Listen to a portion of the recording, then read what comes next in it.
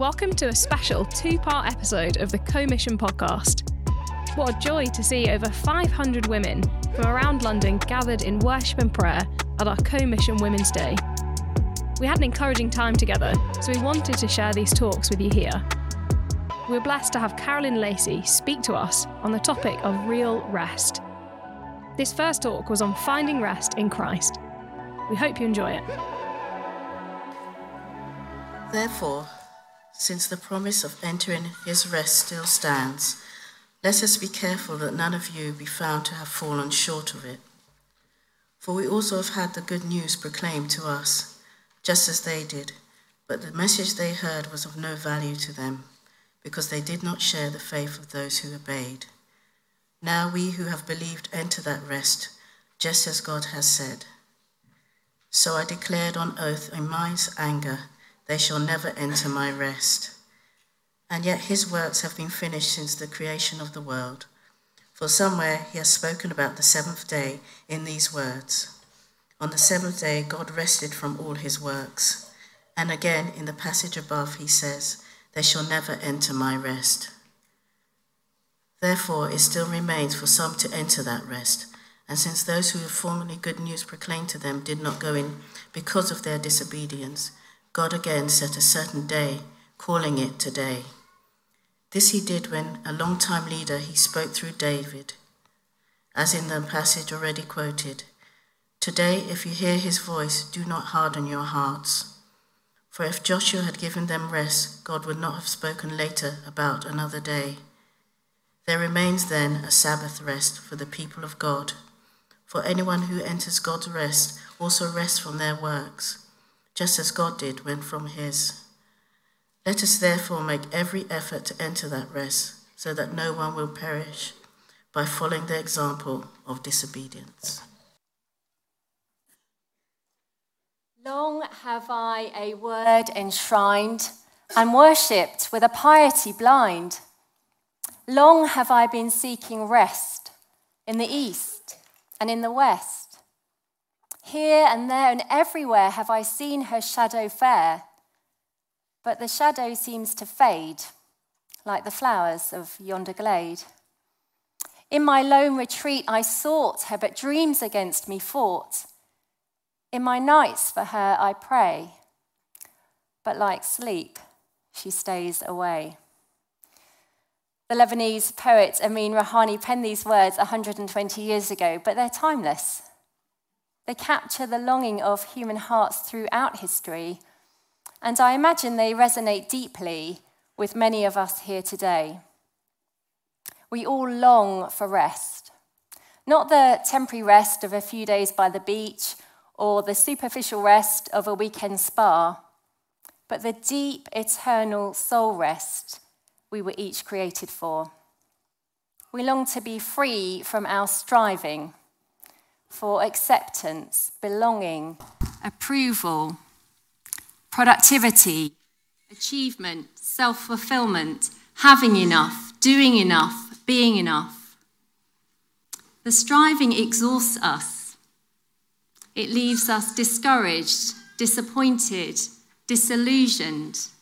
It leaves us restless. And I wonder if that's how you feel today, longing, maybe even striving for rest, but like Amin Rouhani, finding that her shadow fades as you draw near. Perhaps you doubt whether it's even possible to experience rest at all. Maybe you've resigned yourself to feeling weary and overwhelmed for the rest of life.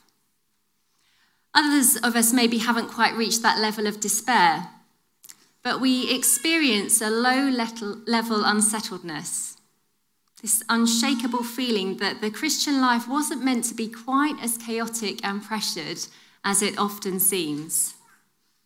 An unwelcome fear that the quiet season we're hoping and waiting for, well, it just isn't coming for us.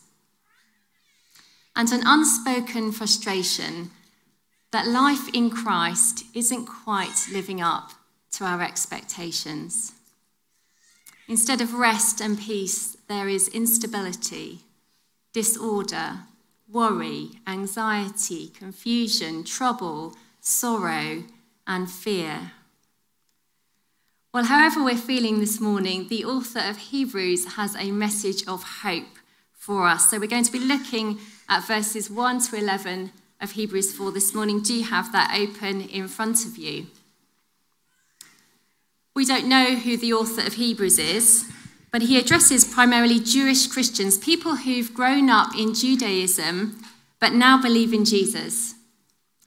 But these believers are struggling, probably because of opposition or persecution, and they're contemplating a return to Judaism.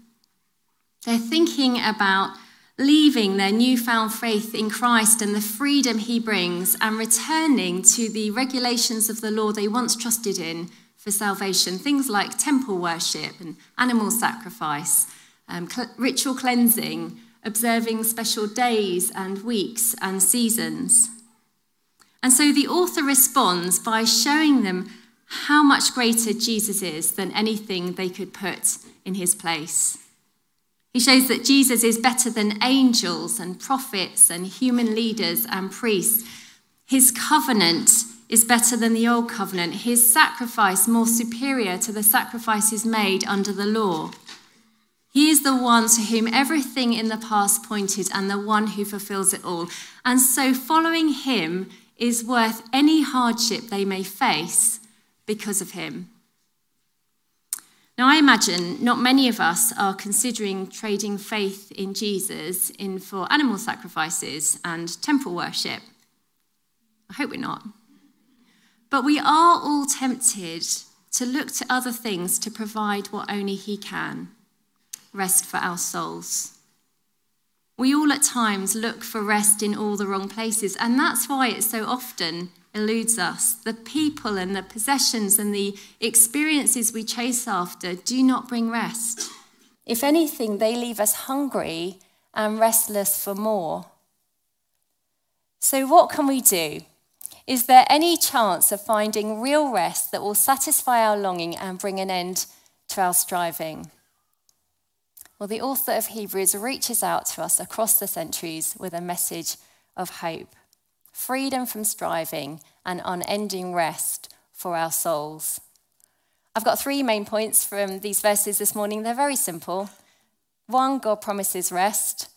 2, Christ secures rest. And 3, we must enter rest. So firstly, God promises rest. Let's read verse 1 again. Therefore, since the promise of entering his rest still stands, let us be careful that none of you be found to have fallen short of it.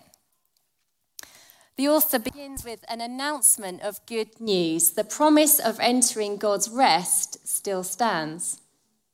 But he follows this announcement with a warning.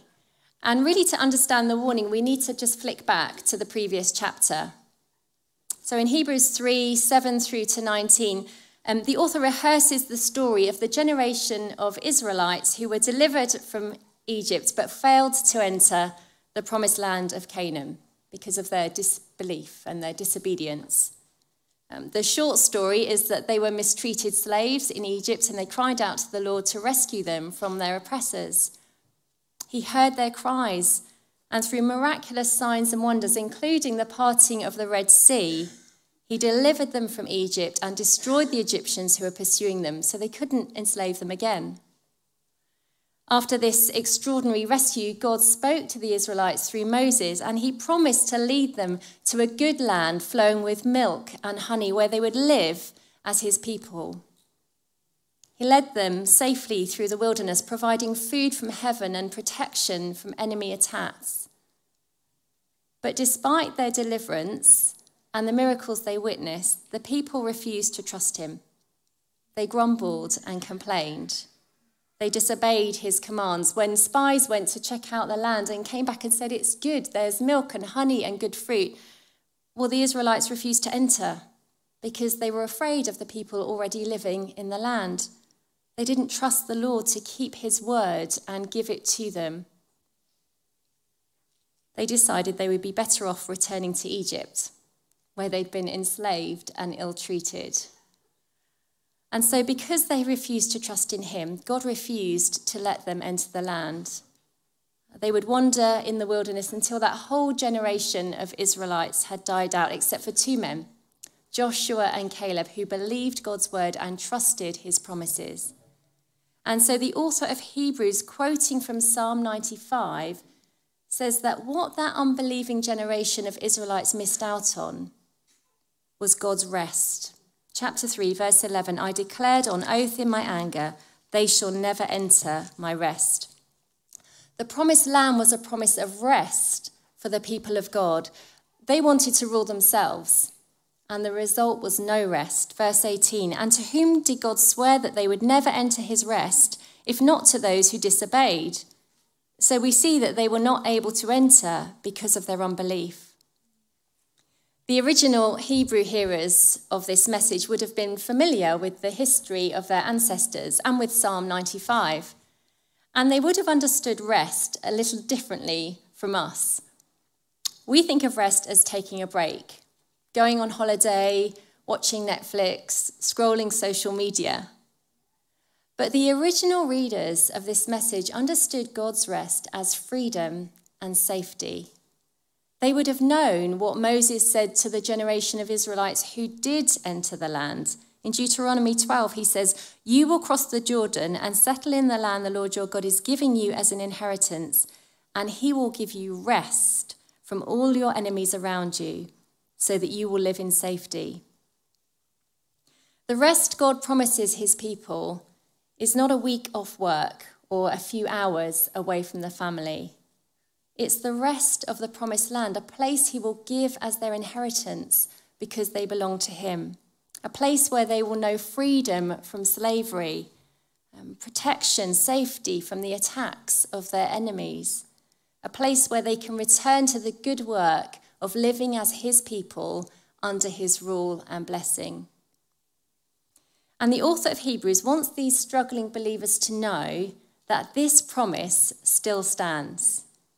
They can still enter God's rest centuries later.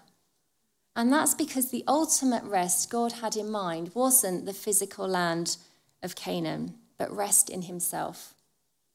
All the structures of the old covenant, the temple worship, the land, the nation of Israel, they all pointed forward to a greater physical reality that is found in Christ.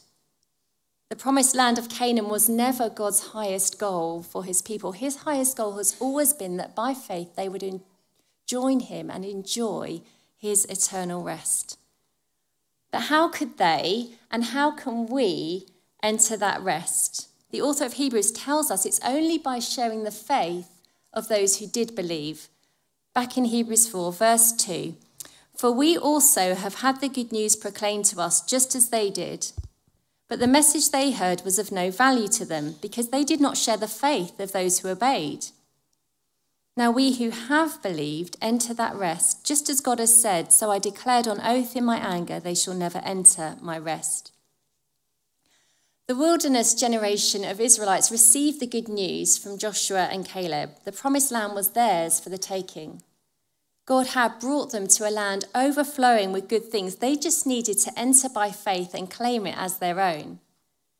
True, there were powerful people living in the land, but they were no match for the God who'd led them through the Red Sea and destroyed Pharaoh's army behind them. Joshua and Caleb say in Numbers 14, do not be afraid of the people of the land, because we will devour them. Their protection is gone, but the Lord is with us. Do not be afraid of them. But the Israelites' response was tragic. They received the good news, but they didn't benefit from it. The good news had no value to them because they hadn't been united by faith to those who listened to God's promise and obeyed his commands. They were believers in God, but they refused to trust him. They didn't combine the message they received with faith, and so all of them, except for Joshua and Caleb, they died in the wilderness outside the place of rest. It was a tragic end to their rescue story. But it wasn't the end for future generations of God's people.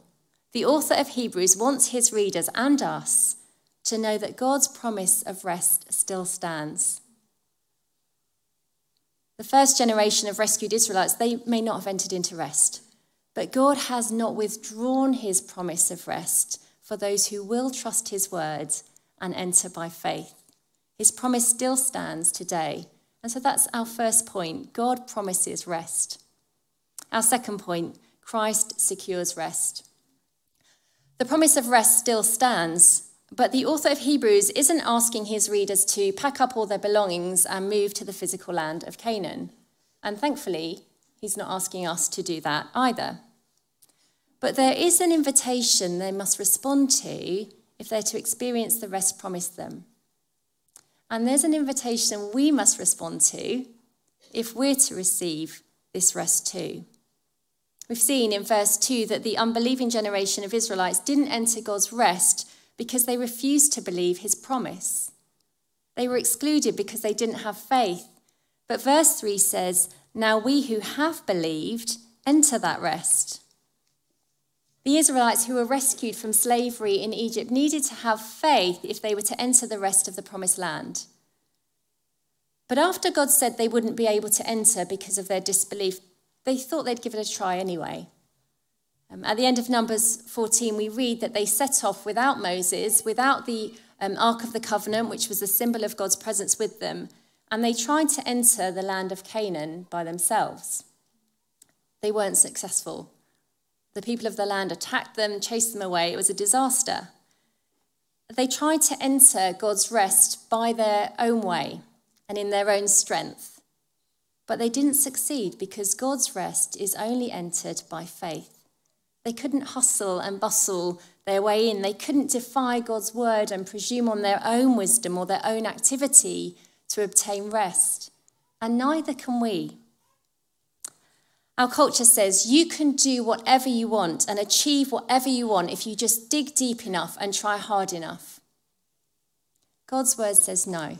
The righteous will live by faith. God's promise of rest still stands, and there is still only one way to enter it, by faith.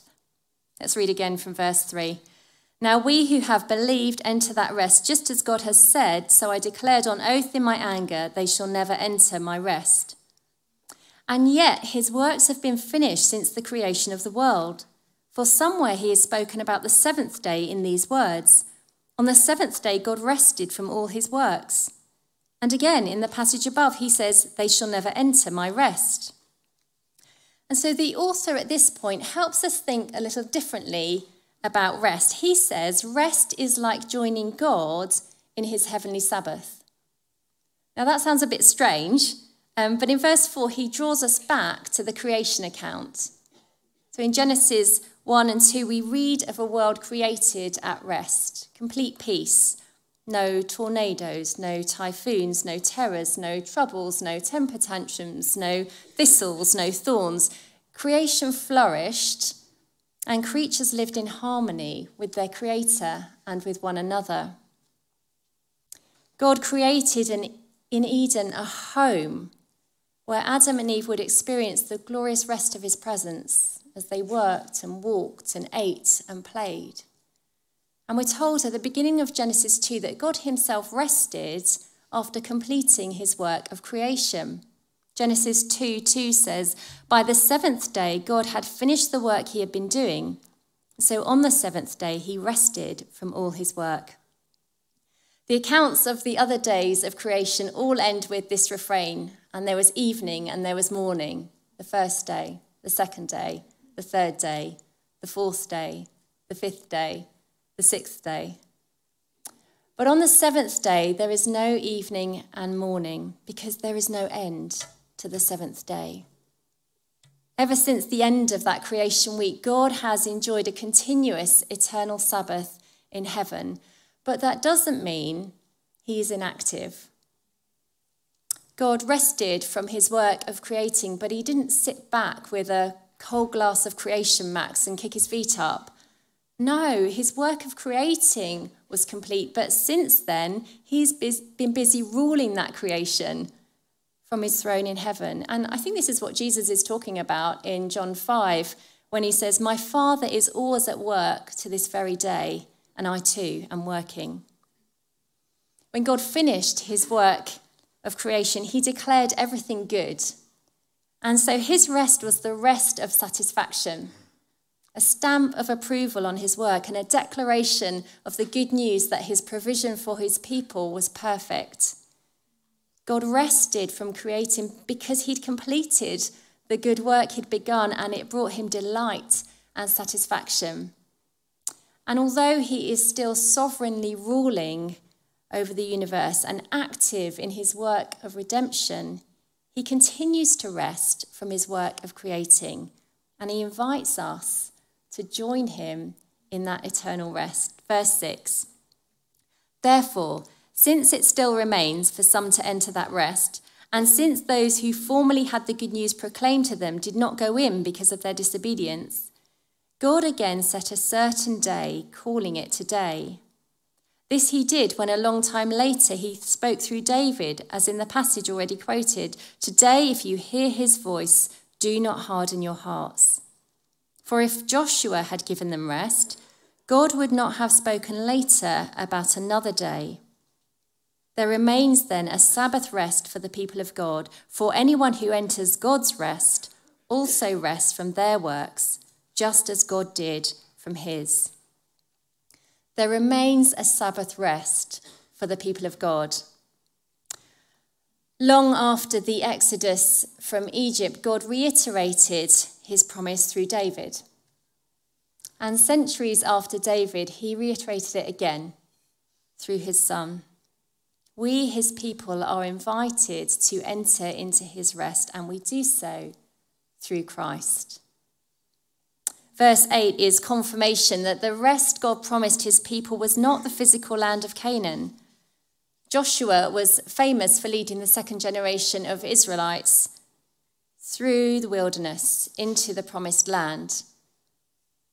He brought them into the place of rest, but he didn't lead them to the ultimate rest that God had in mind for his people. If he had, God wouldn't have spoken later about another day of rest to come. But there would be another Joshua, a greater Joshua, who would come to bring a greater deliverance to his people, one who would deliver them and lead them not into temporary physical rest, but one who would lead them into eternal rest with God in heaven. In the Greek, this Joshua's name is Jesus. But what does it mean to join God in his heavenly rest? How does the rest that Jesus brings surpass the rest that Joshua and the Israelites who followed them into Canaan experienced? What does it look like for us? That's what we want to know, isn't it? Verse 10 says, anyone who enters God's rest also rests from their works, just as God did from his. When God finished creating the cosmos, he rested from his work of creation. He declared that it was complete and it was good. When Jesus cried out in a loud voice from the cross, "It is finished," he rested from his work of atonement. It was complete and it was sufficient. There's now no atonement for sins needed because he has completed his work. And as we believe in him, as we put our trust in him alone for salvation, we rest from our striving to earn salvation, from trying to earn his favour and forgiveness through our own works of righteousness. And we enter into rest.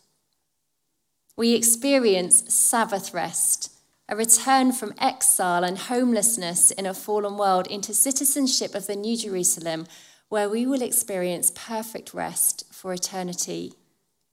Jesus has joined us outside of Eden to bring us back to the paradise of God. He has entered into our unrest, into our lostness, our homelessness, our exile, so that he could take us back there with him, so we can know perfect, unbreakable rest in him.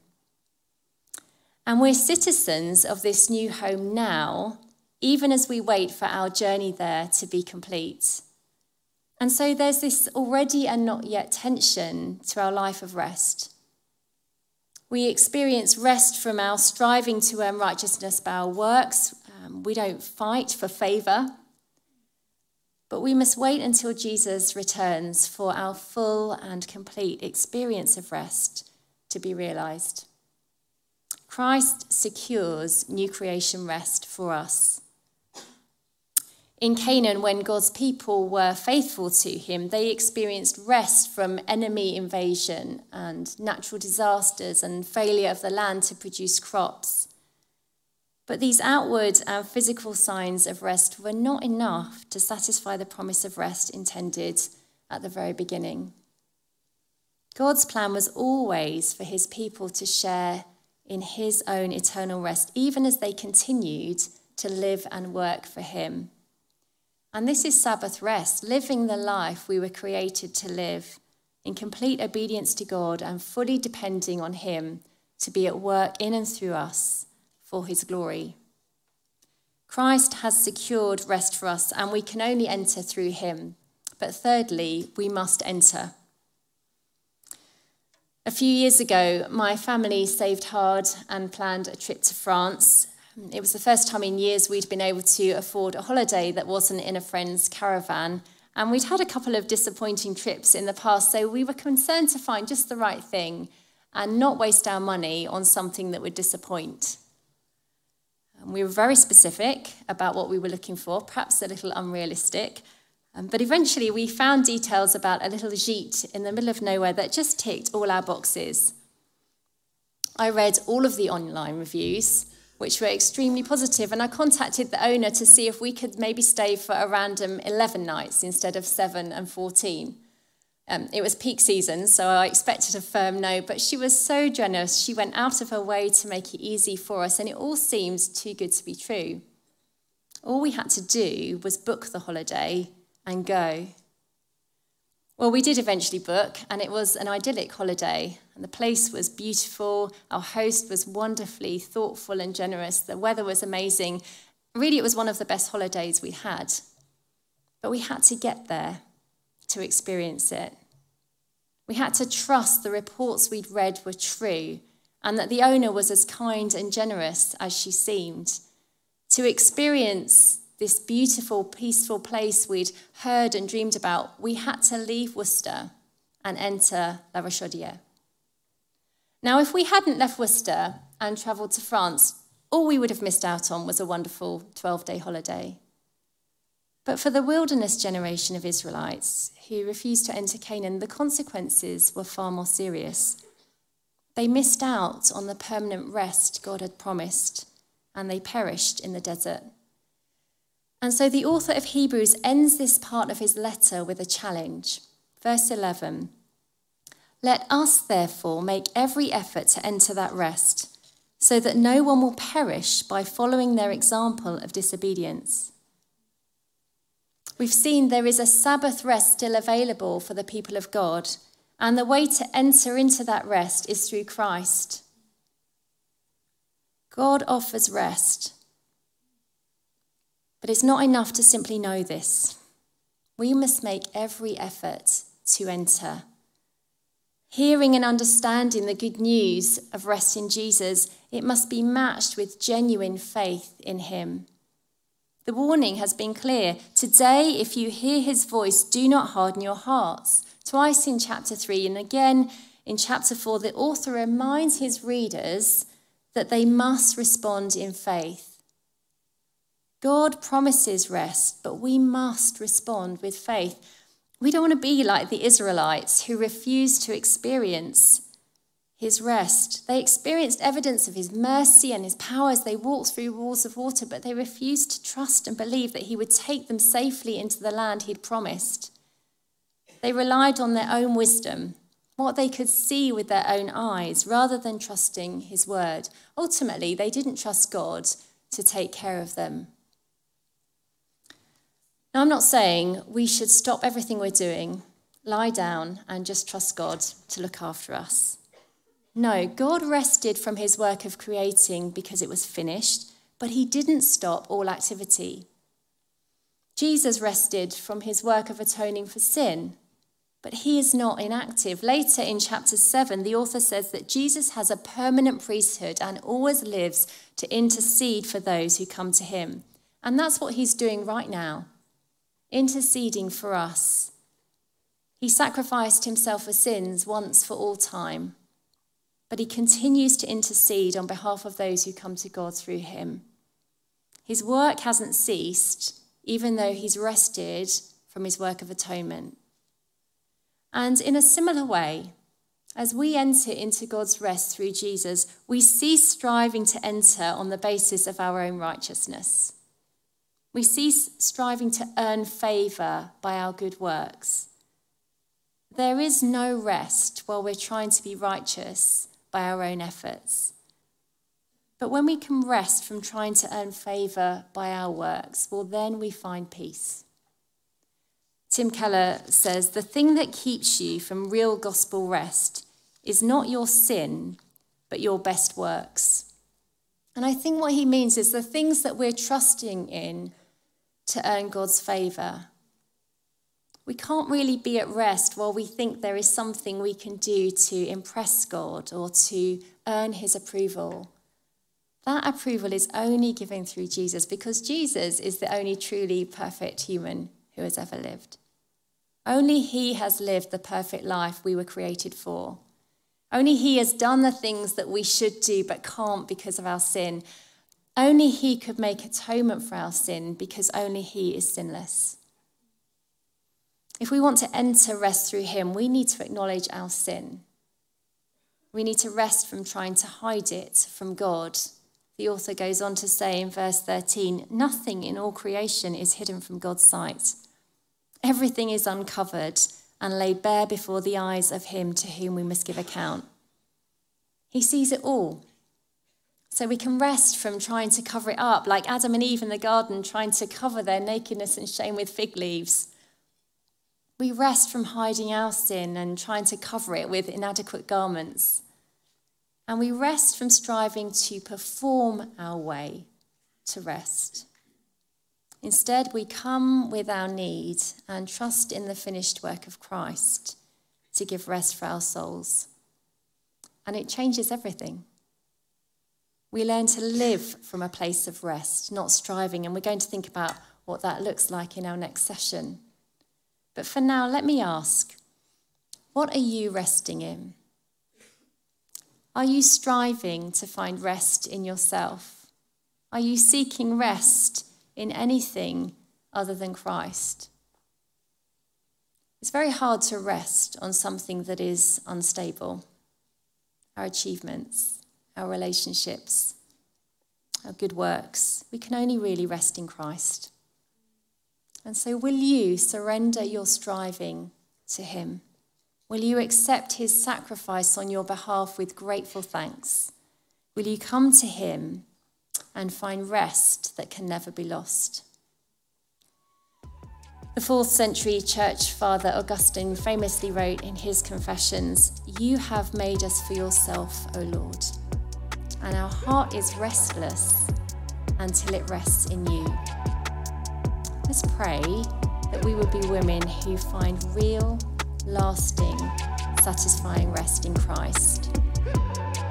Thanks for joining us on this special episode of the Co-Mission podcast. We hope you found it encouraging and a good reminder to find real rest in Jesus in a busy city. A huge thanks to all the women who helped make this event such a great day. Stay tuned for the next episode.